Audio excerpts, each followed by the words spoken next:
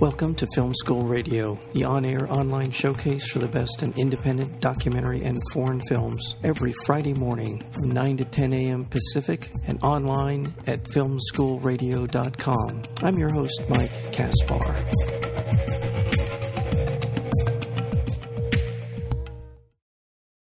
A mother struggles to accept the man her adult son has become. It's a story of a mother's love for an adult son who tries to do everything right, learns the limits of her power to manage others. Her son is charming, funny, and at times kind, but he's also an addict. Worried sick Bridget, his mother, finally gets support to make changes that need to happen. This film, Bridget and Ian, charts the shifting relationship between Bridget and Ian as it reaches a crisis point. We'll leave it there. We are honored to have with us today the producer of the film Bridget and Ian, and that would be Diana C. Zollicoffer. Welcome to Film School, Diana. Thank you. Thanks for having me. You're very welcome. A terrific film. It's a short film, so there's so with the challenge, I think, with any short film is to be able to introduce a lot of story elements in a very short period of time to draw the audience in, and then for them to be along for the ride wherever that might take them. And I think you did a very effective job, you as well as the director. Was it Leah Patterson? Yeah. Leah did an amazing job. Yes, she did, and you. So let's talk a little bit about those elements in terms of quickly establishing characters and storylines, and the challenges of making a story fit into a shorter form. Yeah, well, the interesting thing is with Bridget and Ian, because it's hitting a hot topic in a different way, addiction through the eyes of the caregiver, the unglamorous side.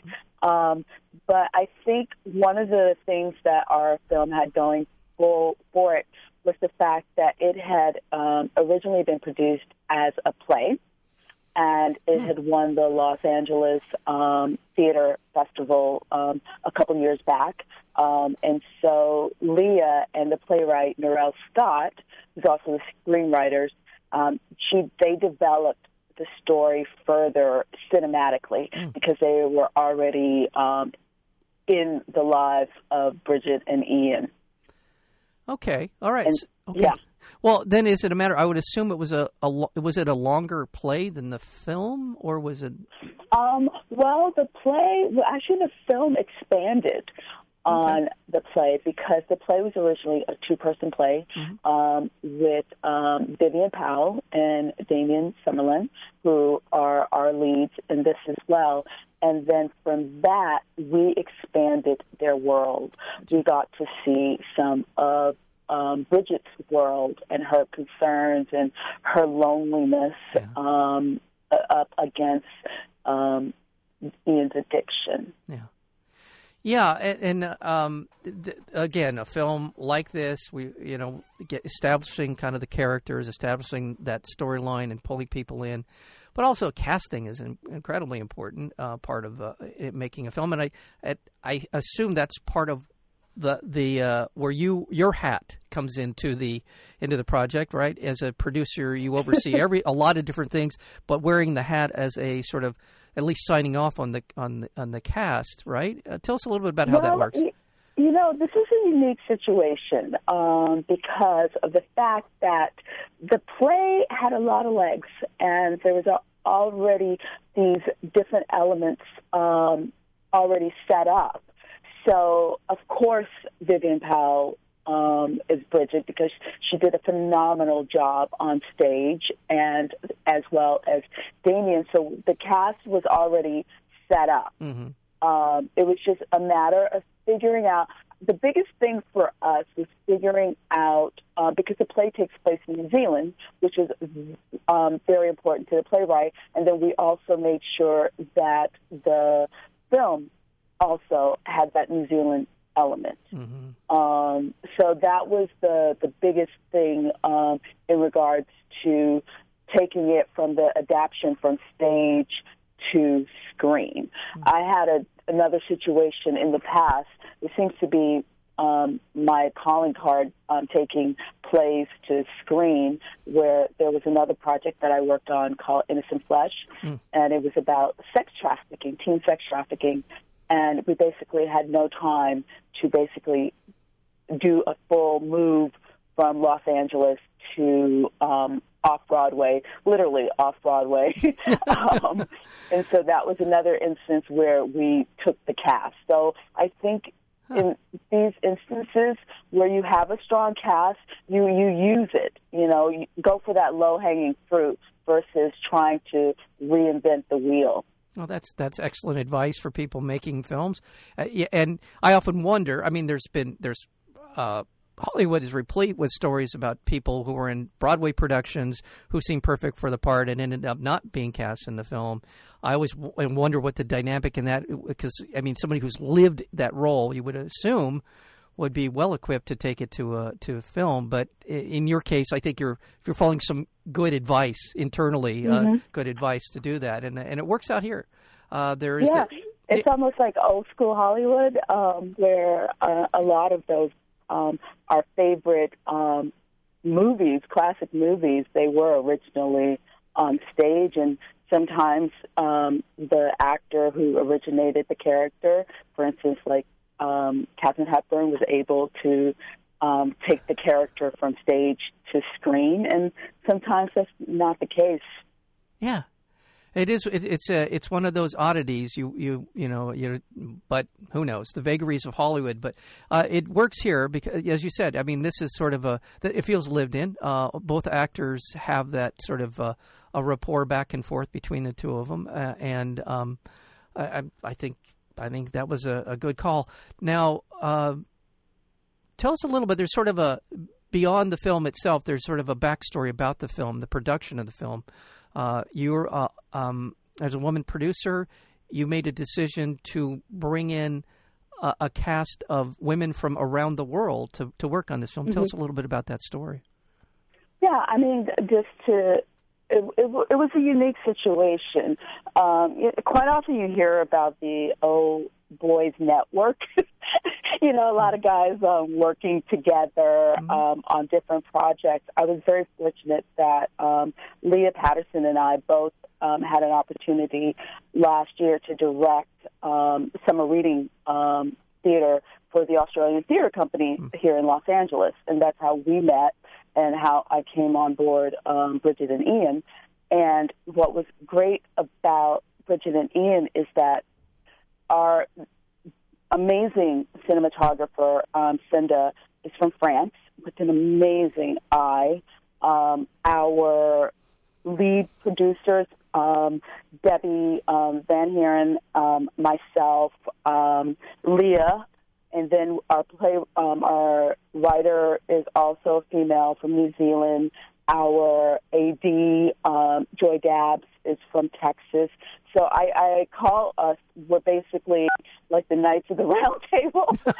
It's like all of these women, creative women that get together, and we know how to get things done. We usually know how to get things done under budget, on time. Everyone is just basically there supporting each other. There was no task that was outside of our, title. Right. It was just like it's that thing of being able to anticipate what's needed, and someone was always there to do it. There was never a hesitation, and I think that's one of the advantages of working on a set like that, where we're all used to, nothing against the guys in life, but I feel that women are used to multitasking. There's so much you have to do, as a female, whether you're a wife, a mother, an employee, or, whatever it is, we're always asked to multitask, and we know how to do it and get it done. Yeah. No,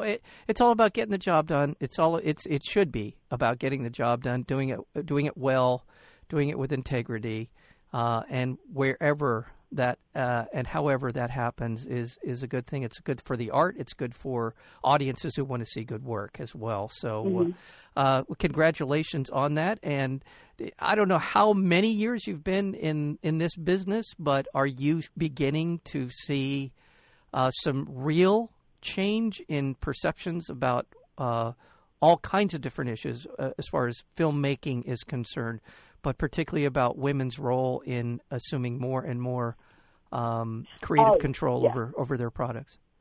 Yeah, and the thing is that we've always had to do it. Like, if you go back to films like Daughters of the Dust, you know, if you go back to films like B-Race's Pariah, it's like we've always had to do it independently. And even Patty Jenkins, her first film, you know, in that time span before she got Wonder Woman, we have always had to do it. And I feel very fortunate that I'm working with other like-minded females on different projects. You know, I even have a project that I myself got on the other side of the camera as a director any minute now, which is a pilot about, you know, these two friends who are life coaches and trying to understand and navigate things through life. And then, you know, my other project that I'm a producer on, Shmuley the Death Watcher, which is, you know, about to go out on Amazon. Again, that was being led by a very strong female voice, Teresa Gallagher. So it's baby steps, but when we take our baby steps, we kind of have to go, take a full running start. Yeah. You know, those babies that their first step is actually a run. I think a lot of female filmmakers know that this is just part of our race, part of our challenge, and there's so many amazing women out there doing it. Yeah. And not waiting for someone to give them a yes. You know, we're saying yes to ourselves before somebody gives us a no. Yeah. No, it's terrific to say. Real quick, I want to remind our listeners we're speaking with Diana C. Zollicoffer, and she is the producer of a short film that recently premiered at the Cannes Film Festival, and that would be called Bridget and Ian, as well as you just mentioned the other films that is about to go out on Amazon, which is Shmuley the Death Watcher. I hope I said that correctly. And winner at the San Antonio Film Festival. So that's great. And yeah, you're right. I mean, for women to get this chance to make film, it's not just about making a film, but in a world where winning and losing is judged oftentimes by how much money you brought in. It's wonderful to see how well Wonder Woman has done and continues to do. And those were the opportunities really start to break the dam open for women because there's this whole, it's sort of a catch-22 until you're given the opportunity to make a movie like a Wonder Woman. You can't meet the demands of the marketplace until you get this opportunity, and it's so very difficult to break in through that way. But making quality films, and I think in today's film world, making good quality movies gets people's attention. And I just look at the people who have been on this show. I mean, Ava DuVernay came on for Middle of Nowhere. One of my favorite films. Isn't that a great film? I mean, really. Oh my God, it's amazing. And great cast, just a wonderful story. I love that film. Oh, yeah. I love that film. Also, I had Julie Dash on to talk about Daughters. What was a 20-year, 30-year anniversary anniversary of the show. She was kind enough to come on. But there are people making great quality films, women of color making great quality films. And I think it's an environment that increasingly is looking to those kinds of filmmakers.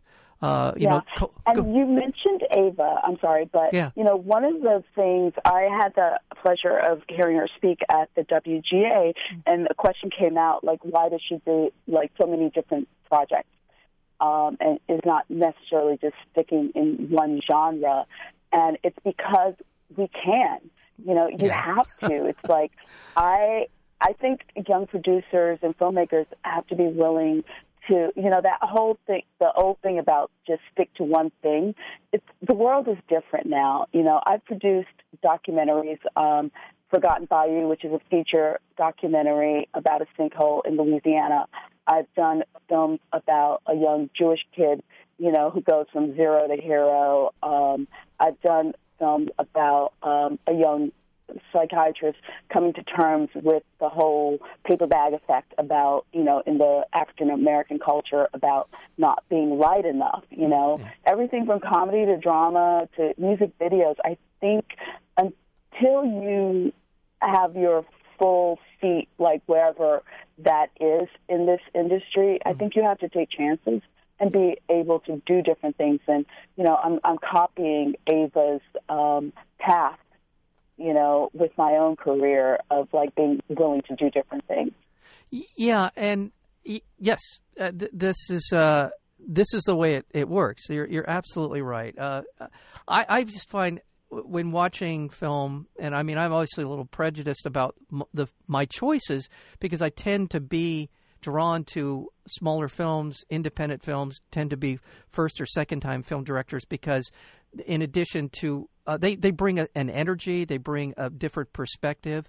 That's what we need. That's what we all need. We need good stories. And that's really the essence of all of this is telling a good story well and allowing people to invite them into a world that you've created. And I can't tell you. I mean, I'm just sort of like I'm aggrandizing myself here, but I've had Colin Trevorrow on the show for Safety Not Guaranteed. We had Duncan Jones on for his first film, Moon. So, in seeing now that these are people that are getting tentpole movies, they're getting, and it's just.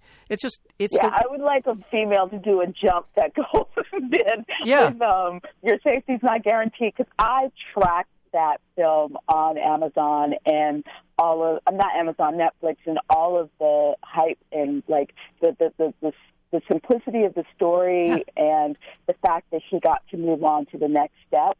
I think it would be great to also have female filmmakers have that opportunity because I want to cheer the girls as much as I cheer the guys, and I think that's fantastic that he was able to do that. Yeah, no, and I see so many of these films every year, and I'm blown away by how good they are, how well made these independent filmmakers are. I mean, this is the point of this film. I mean, of my show is for that exact reason, is because they're on their way. Reed Morano, who was a cinematographer who came on for Meadowland, a wonderful film, a wonderful, well done film. And again, seeing her now, kind of break into another level. Similar taste. What's that? I said we have similar tastes. We almost have a similar, parallel movie list. Well, I'm so happy that you're finding success, and you will continue to find success. I just think this is such an important. And I look at around the world, here in America and around the world, women are graduating from colleges at a higher rate than men are now. I think in the professional world, in the world that I was working in until recently, women are assuming more and more roles as managers. It just feels like we're on the cusp of a real sea change, not just in the world of entertainment, but in our society where women are assuming more and more of a greater role in deciding the future. And thank God, because we are mucking it up. I'm so sorry to say we've had our run. Men have had their run. Thank you. And we have turned the planet into a stinking mess. We need women to step up and pull us back from the brink. And telling great stories is a good place to start. Yeah, and I think it's not to male bash or anything like that. It's just there's more room at the banquet table than what's being perceived. Yeah. And I think honestly, it's our turn to be able to tell our stories. And thankfully, there are more and more female producers like Reese Witherspoon and Nicole Kidman who are out there seeking projects by women. Yeah. And there are men like the producers of Mudbound that are also seeking stories by women. Yeah. Well, it's been wonderful conversation with you. Thank you so much. Again, we've been speaking with Diana Zollicoffer, and she is the producer of a film called Bridget and Ian, and all the best. Come back on when you've got something else. I would love to talk to you more about your work and about your perspective on the industry as well. I really thank you. Thank you so much for being here. All right. Thank you. And Bridget and Ian is going to be at the Dances with Film Festival in June in Los Angeles, so anyone who wants to come and see it at the Mann Chinese Theater. Excellent. Thank you, Diana. Thanks.